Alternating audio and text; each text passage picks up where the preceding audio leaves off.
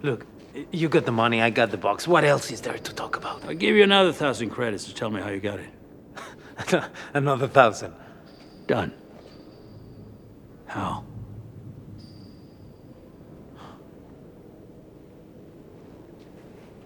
You just walk in like you belong. Takes more than that, doesn't it? What, to steal from the Empire? What do you need? A uniform, some dirty hands, and an Imperial toolkit. They're so proud of themselves, they don't even care. They're so fat and satisfied, they can't imagine it. Can't imagine what? That someone like me would ever get inside their house, walk their floors, spit in their food, take their gear. The arrogance is remarkable, isn't it?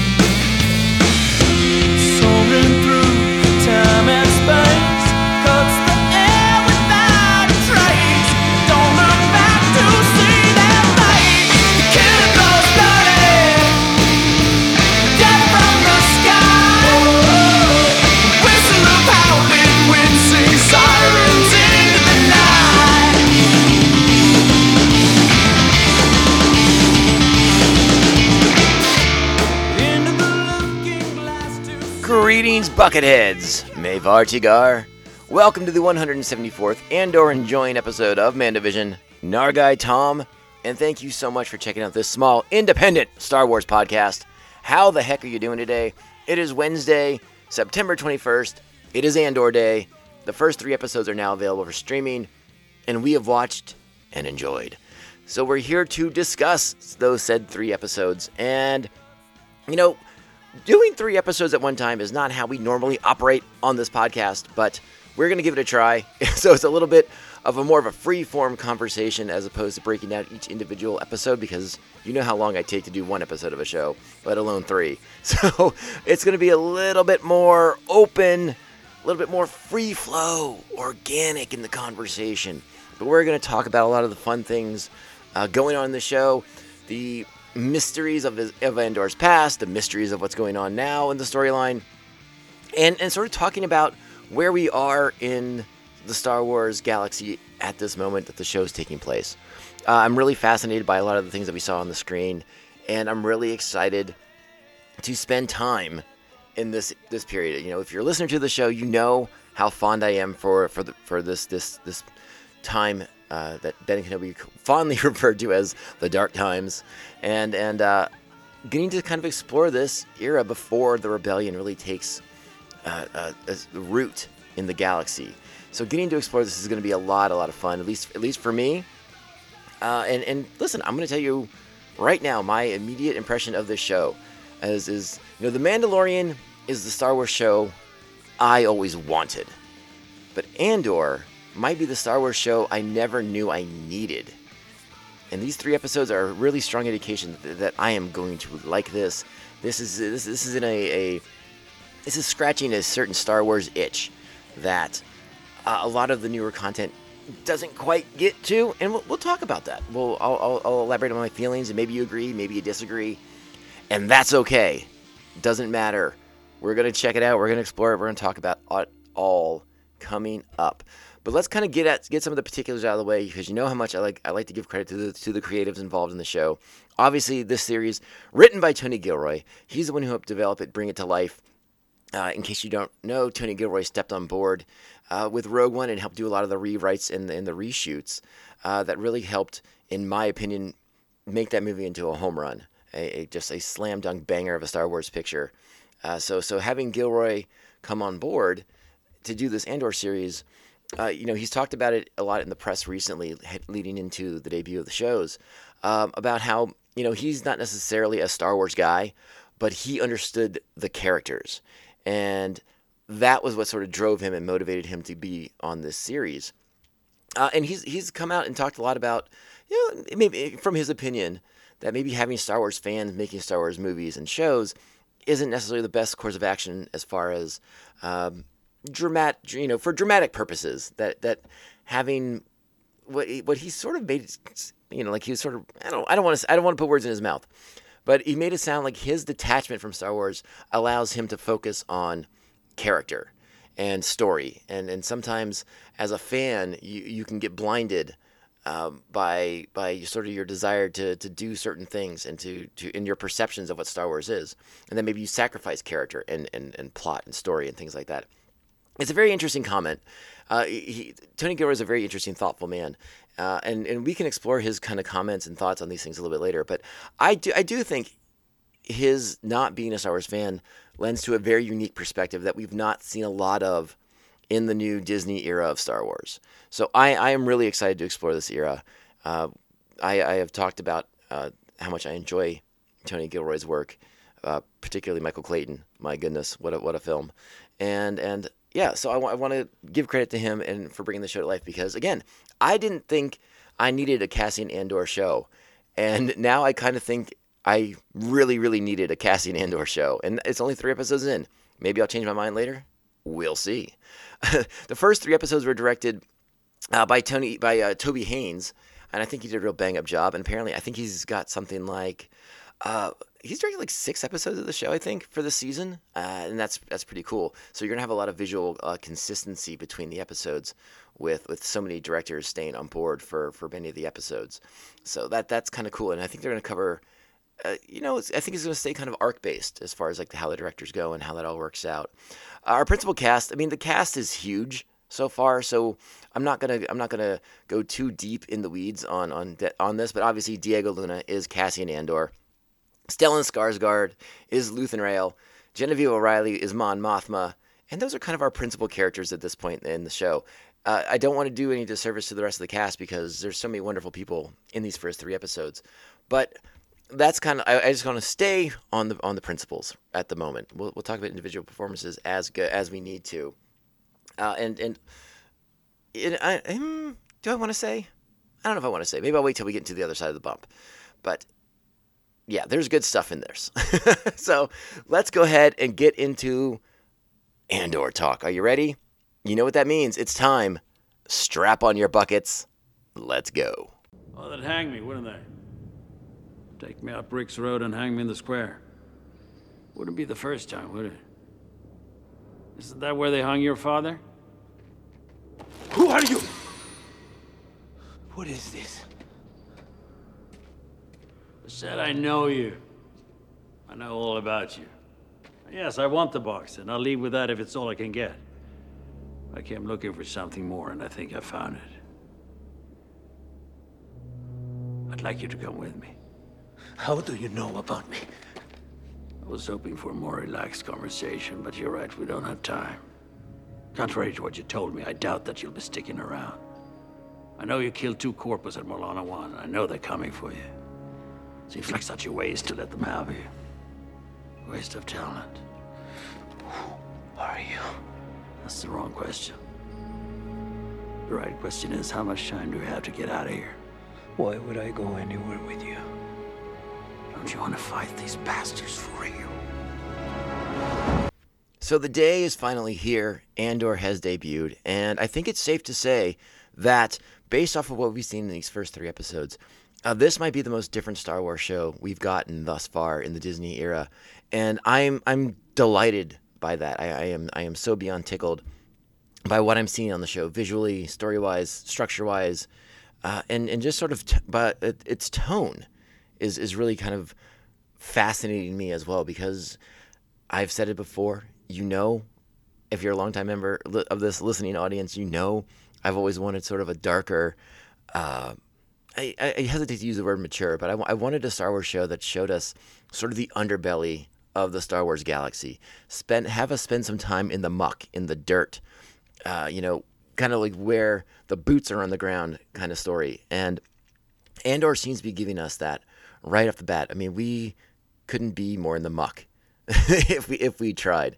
It's a really wonderful perspective on the Star Wars galaxy, because it's the original trilogy always had like that sort of used look to it, and then we go to the prequels and everything's shiny and new, and we're definitely transitioning to that sort of dirty, grimy, used look of Star Wars in this show. So I think there's a lot of visual consistency as we sort of progress through the fall of the Republic to the rise of the Empire. And visually, too, what I like, especially when we're on the planet Ferrix, I like the sort of tactile feel of that world.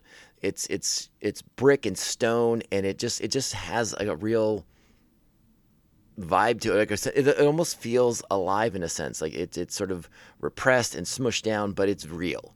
It has a feel to it. Like it looks like someplace you could actually go. Yes, the trappings of Star Wars exist in it, but there's a visual style there that is like familiar.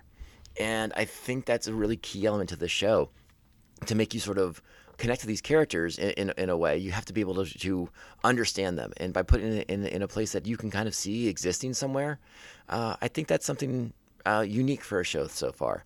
And I like that. I like that we also get to the chase, or to the point, really quickly. I mean, we start off with Cassian on another planet. He's Cassian at this point is very interesting to me. I sort of like that he's somewhat of a grifter, somewhat of a scammer. He's a thief. He is, a little rougher around the edges than when we saw him in Rogue One, as we're getting to know him. But he's sort of full of his raw potential, and that's what Luthen sees when they finally meet in the third episode. But he's not the agent that we gotten to know in Rogue One. Again, he's rough around the edges. He doesn't have all the skills needed to be a top spy, a top agent of espionage for a burgeoning rebellion. But the potential's there. You sort of see how he can develop into that from this role that he's taken on for himself. And he's off planet of his own planet in this corporate sector world. And he seems to be looking for links to his past. He claims he's looking for a sister. Is that really what's going on? We're not quite clear yet, because as we find out later in the episode, Andor is a Kenari, but he is taken from Kenari when he's very young, roughly, I don't know. We know he said he's been in this fight since he was 6 years old, but he appears to be much older than that when we meet up with him on his planet, where he's on Kenari, where he's living a very sort of Lord of the Flies kind of lifestyle. He's there with a bunch of other kids. There's no adults around. We find out later on there's been some sort of mining accident, and the Republic has abandoned Kenari, and that's an important element to this too. He's on Kenari when it's still the Clone Wars, it's still the Republic in place as the galactic power. And we see a Separatist presence, a Separatist ship crashing onto the planet. And we have to wonder, what's that Separatist ship all about? And do those people on board, we can't quite call them soldiers, but I sort of believe them to be scientists. Do they die? They get like this sort of the yellowy, jaundicey looking thing going on. Are they developing a bioweapon to use against the Republic? That's a very good possibility. Or did they just die of some kind of weird off-gassing from their crash ship? I'm going bioweapon. I think there's more to that story than we're getting so far, and we'll probably continue to track that progress as we sort of flash back to Andor in the current time, which is 5 years before the Battle of Yavin. And then, young Cassian, now just removed from Kenari, rescued by Marva Andor and her partner, who seem to be into salvage, and the droid B2 Emo. Hey now, I love that droid. I'm a big fan of that droid already. Looks like he's sort of reminiscent of an astromech, but he's kind of got like a different whole thing going on. It's very helpful. He can speak. That's a lot of fun too. I'm enjoying that aspect of the show. But yeah, we get to the crux of things really quickly in this first episode. Andor investigating, looking for possible links to his past. Ends up killing these corpo security guys who are trying to shake him down. And, it's one of those situations that Andor, I don't think, meant to kill anybody. It escalated, and then he's like, you know what? Well, I got to kill this guy now, too. And he knows he's in trouble. So he goes back to Phoenix.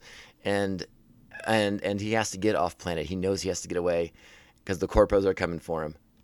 Though I think he thinks he has more time. But there's a whole, what's the word I want to go with?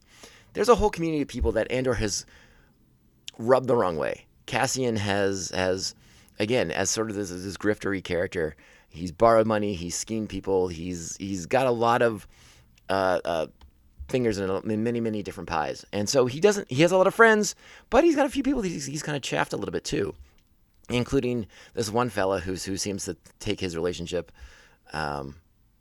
with his friend very, very seriously and rats him out eventually. And, again, it's all sort of simple storytelling stuff, but you understand everybody's actions. You don't agree with them, but you sort of understand them. Even the corporate security guys, you understand where that guy's coming from, even though it's misguided. Because let's talk about the corporate security element of this.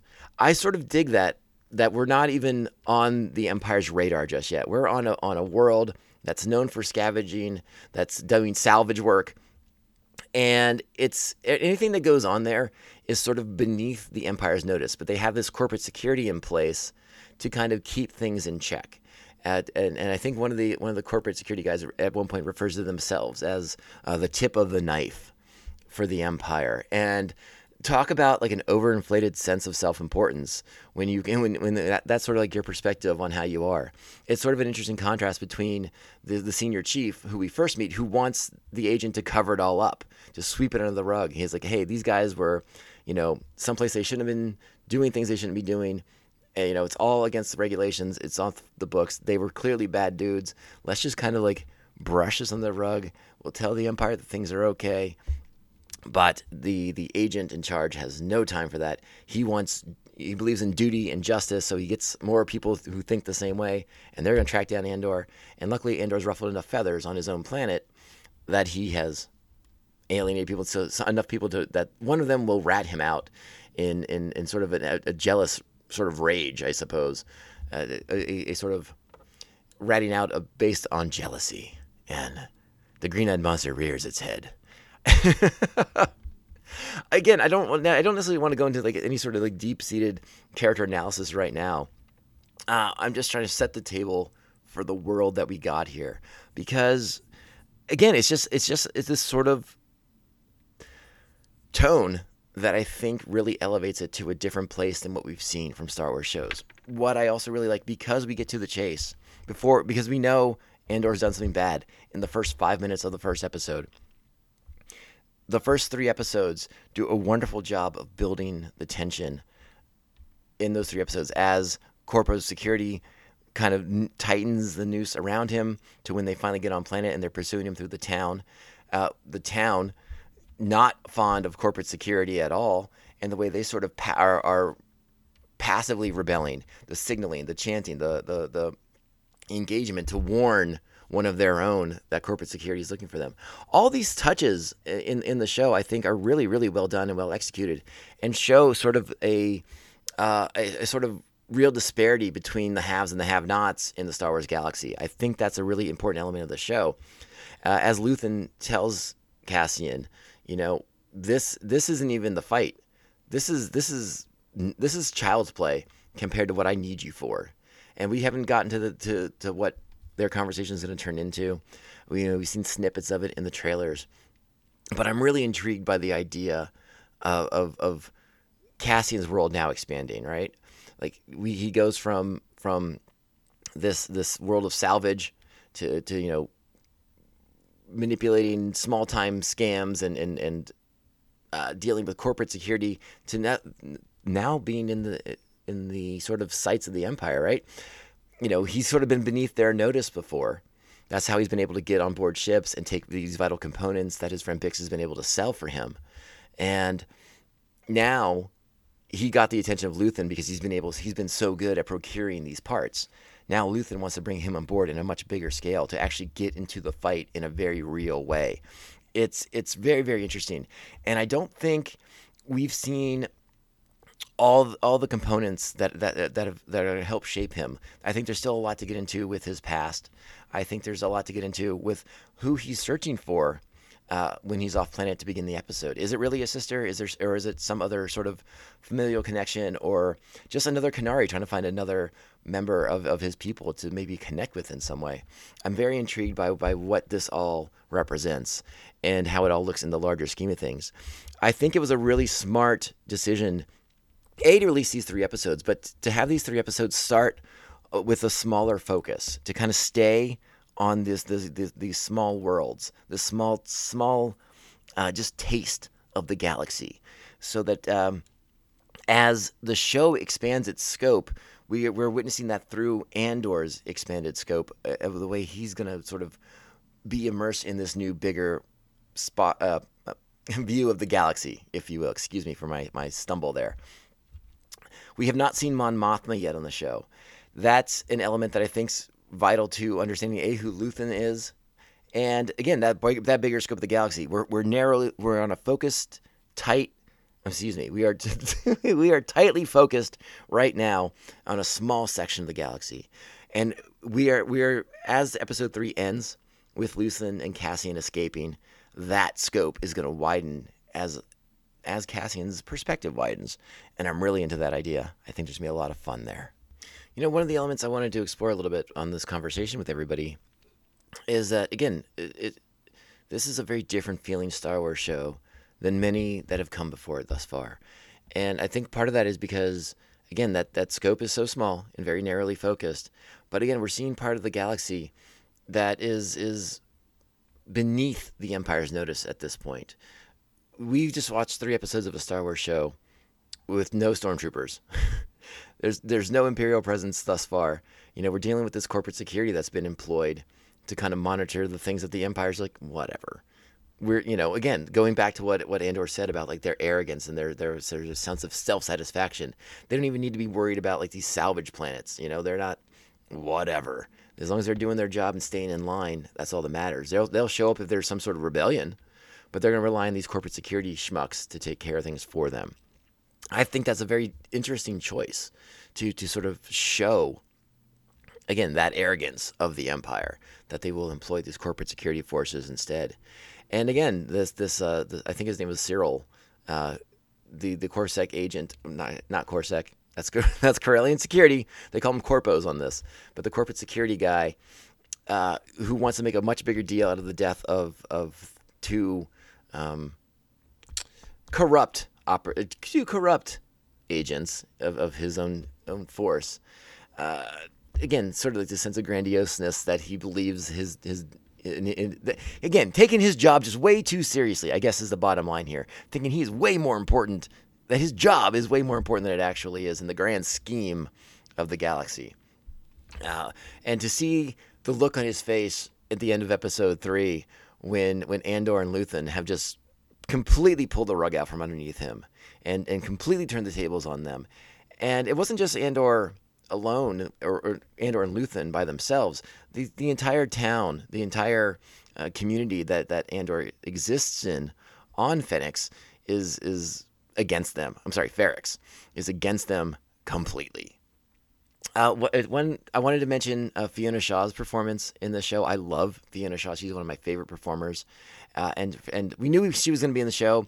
We didn't know the context with it, but her being Andor Marva, Cassian's adoptive mother, I think is a wonderful touch. I love seeing how she and her partner sort of liberate him from Kenari at the beginning it's just during the course of episode 3. And again, I think there's a lot more to explore with Cassian's origins on Kenari. We know. We talked about it already, a mining accident. But there's more to it than that, because Luthen mentions how Andor's father is hung in a very public way on Kenari. And so that needs to be explored. At least that is what I assume he's talking about. That it's going back to his father, his birth father on Kenari. Now, could it be an adoptive father, Marva's partner, perhaps? We'll see. Again, there's a lot more information, a lot more mystery to kind of unravel about Cassian, who he is and where he came from and sort of his origins. But I'm so intrigued by this show. There's so much a mystery to it. It's not surface. There's a lot of depth here. There's a lot of nuance in the story, and we're gonna get to explore these things. We're gonna get to understand where Luthen came from, like what shaped him into this person who's now running sort of espionage against the Empire, who's there saboteuring them, who is there recruiting for an upcoming rebellion. Like what happened? What gave him this purpose? What gave him this cause to be, again, sort of more overt in his actions than we've seen thus far from characters like Bail Organa and Mon Mothma, who still do their senatorial duties while sort of trying to figure out other ways to subvert Imperial influence. This guy, Luthen Rael, seems much more interested in an overt strategy, which is why I think why he will draw himself into a relationship with our good friend, played by the great actor Forrest Whitaker. I am, of course, referring to Saw Gerrera. So that's going to be really, really exciting to see those two people come together. And again, always connecting with Saw Gerrera. Saw Gerrera is such an interesting, fascinating figure in this period of Star Wars in particular, that I'm very intrigued to see what they do here, how that relationship forges. And, let's see what Saw's been up to in this time. We know he's fighting a guerrilla style warfare against the Empire, but I'm very curious to see how that's progressing. Will we see, perhaps in the shadows, a young Jyn Erso, maybe? Perhaps? Again, we've also speculated that, hey, will we get K2SO's origin in this series at some point? The reprogramming of an Imperial security droid. That'd be a lot of fun, too. Because, again, it's going to start next week. The galaxy's going to expand for Cassian, and we're going to get to see a lot more galaxy trotting adventures as Cassian becomes, I presume, Luthen Rael's top, agent. His, trains him in spycraft and espionage. And again, this is going to be a really exciting show to explore the underbelly of Star Wars and kind of get into the muck. And I'm really intrigued by what we've seen thus far with the show. Another reason why I like that they dropped all 3 of these episodes is because, as I mentioned earlier, the building of the dramatic tension, I think, is really vital to these first 3 episodes because, we're being thrown into a world that's new to us. Everything's new to us in it. It's Star Wars, so there's familiar trappings, but it's very different Star Wars than what we've seen previously. So we're kind of being thrown in at the deep end, and we are getting our answers over or at least not all the answers, but at least enough to start filling in the blanks, start filling in some gaps on who these people are, their relations to each other, how this world sort of works and operates and exists within itself. So getting these 3 episodes all together was delightful. And again, as I mentioned earlier, the way the 3 episodes build the tension is really well executed, really well felt, so that when you're watching all 3, if you watch all 3 back to back to back, again, you really feel it. Like, if it's just you got your fists squeezed, the tension's so tight, and when you get to the action, when you get to the pursuit of the corpos on Rael and Cassian, when you're in that warehouse with those big huge metal casings dropping down from the ceiling and blaster bolts skewing all around, a really great sequence. A lot of fun in that one. And then them moving through the town, the people of Phoenix engaging in their own battle against the corporate people, the corporate security in their own right. Tying the agent's ships, the Corpo ship, to scrap, and then eventually crashing that. And the way that the explosion, the decoy ship that explodes and takes out the Corpos so that Luthen and Cassian can make their escape on the speeder bike. It's all so wonderfully executed and performed, and I loved it. The scale of the show is really, really nicely done. Again, it has a very tactile, real feel to it. The show was filmed in London. They were on a lot of sound stages. They were building environments. They did some location shooting as well, which I think comes in really, really handy on a show like this. A lot of people have been very critical on recent Star Wars shows of the volume. This technology that at first wowed so many people, now some people are pushing back against it and saying it's too phony, it's too fake. You can kind of see the limitations of the technology. On this show, the technology is used sparingly, and I think in a very good way. Again, this world feels real so far. There's not been a lot of we'll just say computer effects for lack of a better word to sort of describe the environment in which we are in. It feels like a place that you could go to, even in a galaxy far, far away. It has, I'm going to use the word tactile again. It just has a feel to it that is inescapable, and I love that. I think that makes a Star Wars. I think that is an element of Star Wars that is often overlooked, is sort of the feel of the environments that you're in. So to have that feeling restored in this show, for me, is a real big positive. I really like what they've done with the production design, the production values on the show, and I like the way it's being shot. It's not quite full bore cinematic, but I bet this show would look great on a big screen. I really do. I think it would, and I think that's only going to improve as the show's scope widens. I'm really intrigued to see how this progresses, if there'll be any sort of visual changes as we move from the different directors in the series too, who will cover us in different elements of the story, different progressions. And again, we're not just going to be we are not just going to be in the 5-year period for Cassian. There's a lot of time jumps going on here. We're going to spend time with I think we're spending more time with Cassian as a kid. We're going to spend more time with him maybe even earlier in his career. We're going to spend time with Luthen in his past and trying to figure out what motivated him to be this spy master, for a burgeoning rebellion. And of course there's the mystery if Cassian was being truthful, that he's looking for his sister. That's obviously a mystery that we have to get to as well. So I'm really intrigued by the show. I'm really encouraged by what I've seen thus far. And I think it's going to be pretty darn epic. We know we're going to 13 episodes of this thing, or 13 more episodes of this thing. It's a ton of Star Wars show. We're going to be busy all the way through November watching this show, and I'm really excited for it. I think the run times thus far are really compelling. They're digestible, but a lot going on. It's dense storytelling. There's a lot of layers there. I've only watched. Listen, I'm going to confess. Normally, I like to watch the show at least twice before I do the recording. My schedule's a tad prohibitive, so I've only watched Andor once, each episode once, before I had to talk about it. But I'm really, really, really looking forward to diving back into those episodes in the coming days, and really sinking my teeth into that world some more and trying to find more subtle nuance with things. And again, another element that I like about this show that I want to put out there is I think this show is actually really, really approachable for new audience members. I don't think you need to have seen Rogue One to watch this show. I don't think you need to have seen a single Star Wars story, a single Star Wars movie, a single Star Wars book to watch this show. It is insanely approachable.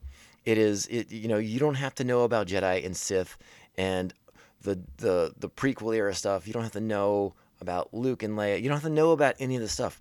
You can sit there and watch this show and become a Star Wars fan. This might be a show that you could sit down somebody who's told you before they're not into Star Wars, and you might be able to change their mind with this show. I think it has a very nice, approachable factor to it. It's not simplistic in any way. Do not misunderstand. But it's just open. You don't have to know about all these other elements of the Star Wars galaxy. You can just sit here and watch the story of Cassian Andor and the burgeoning rebellion. And, I may retract this statement later in the series. Like, maybe they're going to go too far. I'm like, all right, all right. They went too far. I'll admit it. But I think thus far, this is the show that you might be able to get that friend of yours who's pushed back against Star Wars for, 20 years or whatever. And you might be able to sway them. This might be that show. Diego Luna's fantastic in it. I really enjoyed his performance. I always enjoy Stellan Skarsgård. Fiona Shaw's fantastic. Everyone in the show has been good so far. They're interesting. They're compelling. Even when you know they're the bad guys and they're in the wrong, you understand their motivations. It's not just evil for the sake of evil's sake. It's you. Again, you just know where they're coming from. That is really important stuff as far as your storytelling building blocks. You have to understand people's motives for doing the things they're doing and why they're doing those things. Good guy, bad guy, in between. That's just the building blocks. Tony Gilroy gets that. Love it. Love it so much. I don't know what else to say because I don't want to get into scene by scene, specific by specifics of these 3 episodes because there's a lot. There's a lot we could talk about.